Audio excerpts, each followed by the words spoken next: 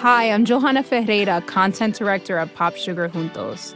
Juntos is all about celebrating Latinx culture, pride, our many intersectional identities, and joy. Thanks to support from Prime, there's so much to get into over at Juntos this month. From conversations with the Latinx minds behind our favorite new movies and resurrected TV shows, to thoughtful celebrity commentary and exclusive interviews with some of the biggest Latin music artists today. And it doesn't stop there. Get more of the music, movies, and shopping you love on Prime. Whatever you're into, it's on Prime. Visit Amazon.com/Prime to get more of whatever you're into, from streaming to shopping. And get all of our latest coverage at popsugar.com/juntos. Con amor, Johanna. Chapter 26. Every year on the 15th of October, Fifth Avenue opened its shutters, unrolled its carpets, and hung up its triple layer of window curtains. By the 1st of November, this household ritual was over, and society had begun to look about and take stock of itself. By the 15th, the season was in full blast. Opera and theaters were putting forth their new attractions. Dinner engagements were accumulating, and dates for dances being fixed. And punctually at about this time, Mrs. Archer always said that New York was very much changed. Observing it from the lofty standpoint of a non-participant, she was able, with the help of Mr. Sillerton Jackson and Miss Sophie, to trace each new crack in its surface, and all the strange weeds pushing up between the ordered rows of social vegetables. It had been one of the amusements of Archer's youth to wait for this annual pronouncement of his mother's, and to hear her enumerate the minute signs of disintegration that his careless gaze had overlooked. For New York, to Mrs. Archer's mind, never changed without changing for the worse. And in this view, Miss Sophie Jackson heartily concurred. Mr. Sillerton Jackson, as became a man of the world, suspended his judgment and listened with amused impartiality to the lamentations of the ladies. But even he never denied that New York had changed. And Newland Archer, in the winter of the second year of his marriage, was himself obliged to admit that if it had not actually changed, it was certainly changing. These points had been raised, as usual, at Mrs. Archer's Thanksgiving dinner. At the date when she was officially enjoined to give thanks for the blessings of the year, it was her habit to take a mournful, though not embittered, stock of her world, and wonder what there was to be thankful for. At any rate, not the state of society. Society, if it could be said to exist, was rather a spectacle on which to call down biblical imprecations. And in fact, everyone knew what the Reverend Dr. Ashmore meant when he chose a text from Jeremiah, chapter 2, verse 25, for his Thanksgiving sermon. Dr. Ashmore, the new rector of St. Matthew's, had been chosen because he was very advanced. His sermons were considered bold in thought and novel in language. When he fulminated against fashionable society, he always spoke of its trend. And to Mrs. Archer, it was terrifying and yet fascinating to feel herself part of a community that was trending. There's no doubt that Dr. Ashmore is right. There is a marked trend, she said, as if it were something visible and measurable, like a crack in a house.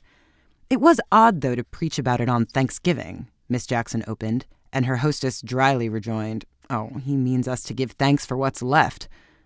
Archer had been wont to smile at these annual vaticinations of his mother's. But this year even he was obliged to acknowledge, as he listened to an enumeration of the changes, that the trend was visible. "The extravagance in dress," Miss Jackson began.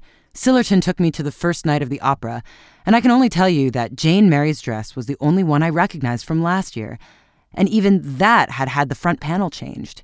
Yet I know she got it out from Worth only 2 years ago, because my seamstress always goes in to make over her Paris dresses before she wears them."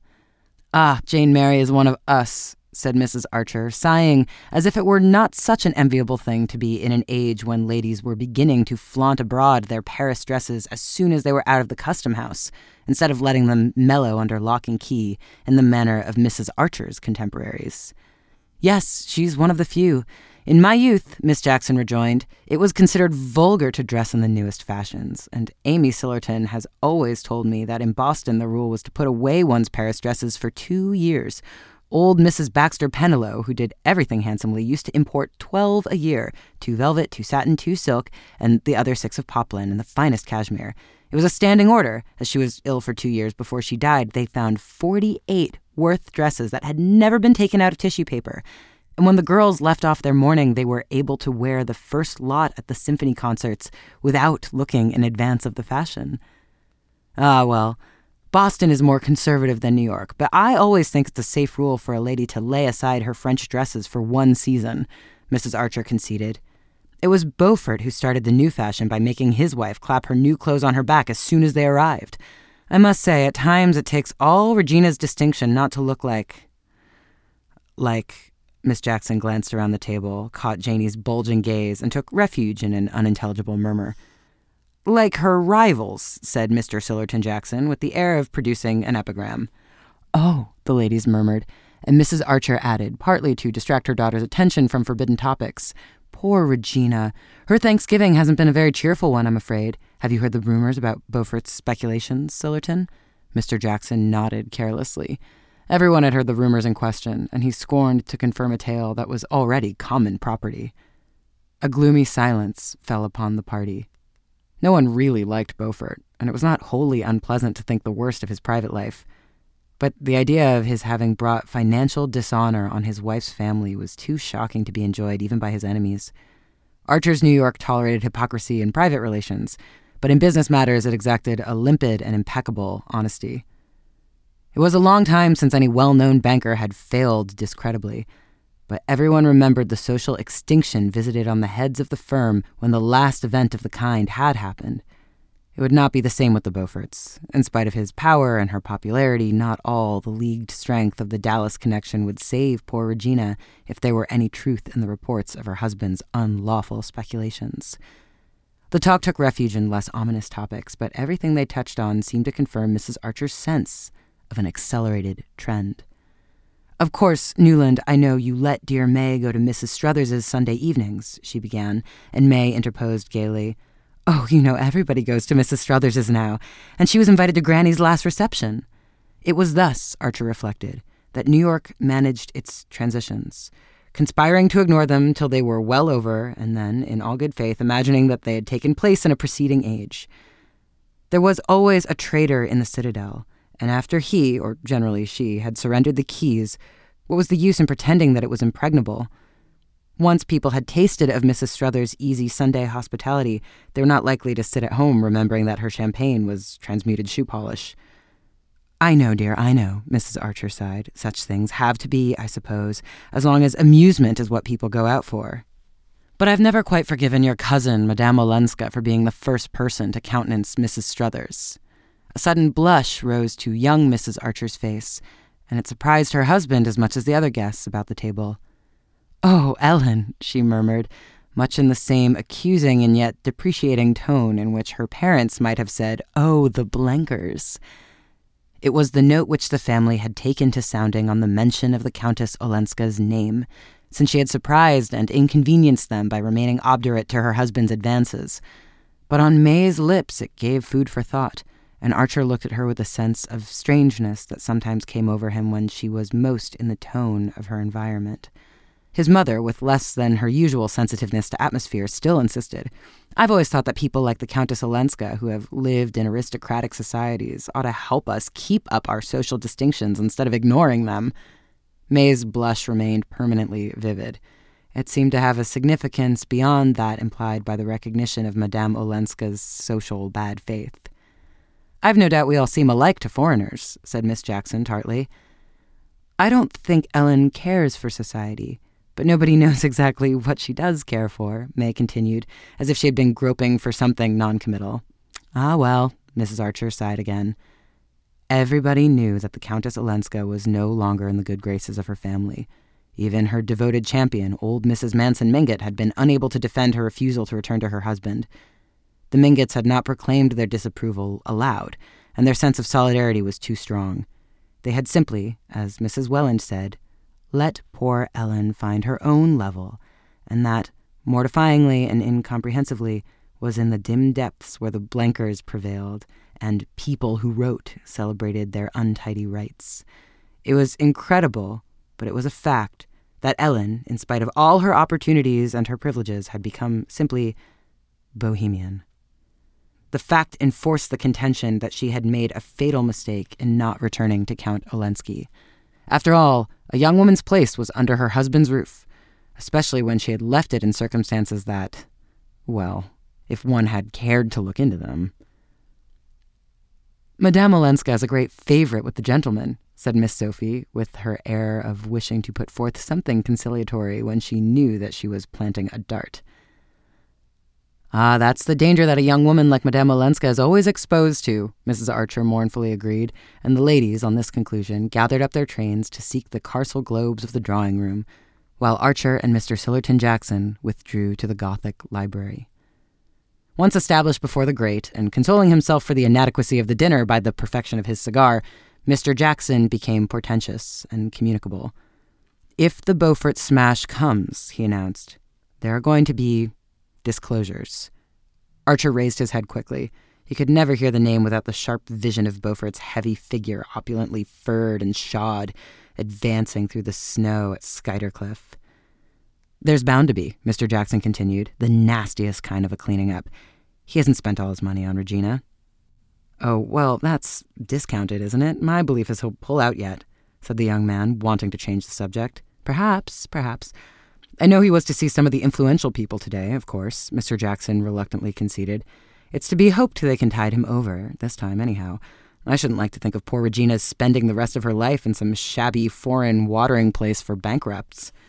Archer said nothing. It seemed to him so natural, however tragic, that money ill-gotten should be cruelly expiated, that his mind, hardly lingering over Mrs. Beaufort's doom, wandered back to closer questions. What was the meaning of May's blush when the Countess Olenska had been mentioned? 4 months had passed since the midsummer day that he and Madame Olenska had spent together, and since then he had not seen her. He knew that she had returned to Washington, to the little house which she and Medora Manson had taken there. He had written to her once, a few words, asking when they were to meet again, and she had even more briefly replied, "Not yet." Since then, there had been no further communication between them, and he had built up within himself a kind of sanctuary in which she throned among his secret thoughts and longings. Little by little, it became the scene of his real life, of his only rational activities. Thither he brought the books he read, the ideas and feelings which nourished him, his judgments and visions. Outside of it, in the scene of his actual life, he moved with a growing sense of unreality and insufficiency, blundering against familiar prejudices and traditional points of view as an absent-minded man goes on bumping into the furniture of his own room. Absent. That was what he was. So absent from everything most densely real and near to those about him that it sometimes startled him to find they still imagined he was there. He became aware that Mr. Jackson was clearing his throat preparatory to further revelations. "I don't know, of course, how far your wife's family are aware of what people say about Madame Olenska's refusal to accept her husband's latest offer." Archer was silent, and Mr. Jackson obliquely continued, "It's a pity. It's certainly a pity that she refused it." "A pity? In God's name, why?" Mr. Jackson looked down his leg to the unwrinkled sock that joined it to a glossy pump. "Well, to put it on the lowest ground, what's she going to live on now?" "Now?" "If Beaufort—" Archer sprang up, his fist banging down on the black walnut edge of the writing table. The wells of the brass double inkstand danced in their sockets. "What the devil do you mean, sir?" Mr. Jackson, shifting himself slightly in his chair, turned a tranquil gaze on the young man's burning face. "Well, I have it on pretty good authority, in fact, on old Catherine's herself, that the family reduced Countess Olenska's allowance considerably when she definitely refused to go back to her husband. And as, by this refusal, she also forfeits the money settled on her when she married, which Olenska was ready to make over to her if she returned. Why, what the devil do you mean, my dear boy, by asking me what I mean?" Mr. Jackson good-humoredly retorted. Archer moved towards the mantelpiece and bent over to knock his ashes into the grate. "I don't know anything of Madame Olenska's private affairs, but I don't need to be certain that what you insinuate—" "Oh, I don't. It's Lefferts, for one," Mr. Jackson interposed. "Lefferts, who made love to her and got snubbed for it?" Archer broke out contemptuously. "Ah, did he?" snapped the other, as if this were exactly the fact he had been laying a trap for. He still sat sideways from the fire so that his hard old gaze held Archer's face as if in a spring of steel. Well, it's a pity she didn't go back before Beaufort's cropper," he repeated. "If she goes now, and if he fails, it will only confirm the general impression, which isn't by any means peculiar to Lefferts, by the way." "Oh, she won't go back now, less than ever." Archer had no sooner said it than he had once more the feeling that it was exactly what Mr. Jackson had been waiting for. The old man considered him attentively. "That's your opinion, eh? Well, no doubt you know, but everybody will tell you that the few pennies Medora Manson has left are all in Beaufort's hands. And how the two women are to keep their heads above water unless he does, I can't imagine. Of course, Madame Olenska may still soften old Catherine, who's been the most exorably opposed to her staying, and old Catherine could make her any allowance she chooses.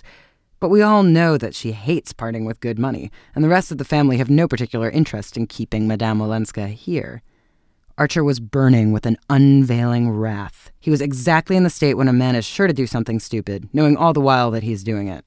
He saw that Mr. Jackson was instantly struck by the fact that Madame Olenska's difference with her grandmother and her other relations were not known to him, and that the old gentleman had drawn his own conclusions as to the reasons for Archer's exclusion from the family councils. This fact warned Archer to go warily, but the insinuations about Beaufort made him reckless. He was mindful, however, if not of his own danger, at least of the fact that Mr. Jackson was under his mother's roof and consequently his guest. Old New York scrupulously observed the etiquette of hospitality, and no discussion with a guest was ever allowed to degenerate into a disagreement. "Shall we go up and join my mother?" he suggested curtly as Mr. Jackson's last cone of ashes dropped into the brass ashtray at his elbow. On the drive homeward, May remained oddly silent. Through the darkness, he still felt enveloped in her menacing blush. What its menace meant, he could not guess, but he was sufficiently warned by the fact that Madame Olenska's name had evoked it. They went upstairs, and he turned into the library. She usually followed him, but he heard her passing down the passage to her bedroom. "May!" he called out impatiently, and she came back with a slight glance of surprise at his tone. "This lamp is smoking again. I should think the servants might see that it's kept properly trimmed," he grumbled nervously. "I'm so sorry, it shan't happen again," she answered in the firm, bright tone that she had learned from her mother, and it exasperated Archer to feel that she was already beginning to humor him like a younger Mr. Welland. She bent over to lower the wick, and as the light struck up on her white shoulders and the clear curves of her face, he thought, how young she is. For what endless years this life will have to go on. He felt, with a kind of horror, his own strong youth and the bounding blood in his veins. "Look here," he said suddenly. "I may have to go to Washington for a few days. Soon. Next week, perhaps." Her hand remained on the key of the lamp as she turned to him slowly. The heat from its flame had brought back a glow to her face, but it paled as she looked up. "On business?" she asked in a tone which implied there could be no other conceivable reason, and that she had put the question automatically, as if merely to finish his own sentence. "On business, naturally. There's a patent case coming up before the Supreme Court." He gave the name of the inventor and went on furnishing details with all Lawrence Lefferts's practiced glibness, while she listened attentively, saying at intervals, "Yes, I see." "The change will do you good," she said simply when he had finished. "And you must be sure to go and see Ellen," she added, looking him straight in the eye with her cloudless smile, and speaking in the tone she might have employed in urging him not to neglect some irksome family duty. It was the only word that passed between them on the subject, but in the code in which they had both been trained it meant, "Of course you understand that I know all that people have been saying about Ellen, and heartily sympathize with my family in their efforts to get her to return her to her husband. I also know that, for some reason you have not chosen to tell me, you have advised her against this course, which all the older men of the family as well as our grandmother agree in approving. And that is owing to your encouragement that Ellen defies us all, and exposes herself to the kind of criticism of which Mr. Sillerton Jackson probably gave you this evening, the hint that has made you so irritable. Hints have indeed not been wanting, but since you appear unwilling to take them from others, I offer you this one myself, in the only form in which well-bred people of our kind can communicate unpleasant things to each other, by letting you understand that I know you mean to see Ellen when you are in Washington, and are perhaps going there expressly for that purpose, and that, since you are sure to see her, I wish you to do so with my full and explicit approval, and to take the opportunity of letting her know what the course of conduct you have encouraged her in is likely to lead to." Her hand was still on the key of the lamp when the last word of this mute message reached him. She turned the wick down, lifted off the globe, and breathed on the sulky flame. "They smell less if one blows them out," she explained with her bright housekeeping air. On the threshold, she turned and paused for his kiss. Phoebe Reads a Mystery is recorded in the studios of North Carolina Public Radio, WUNC.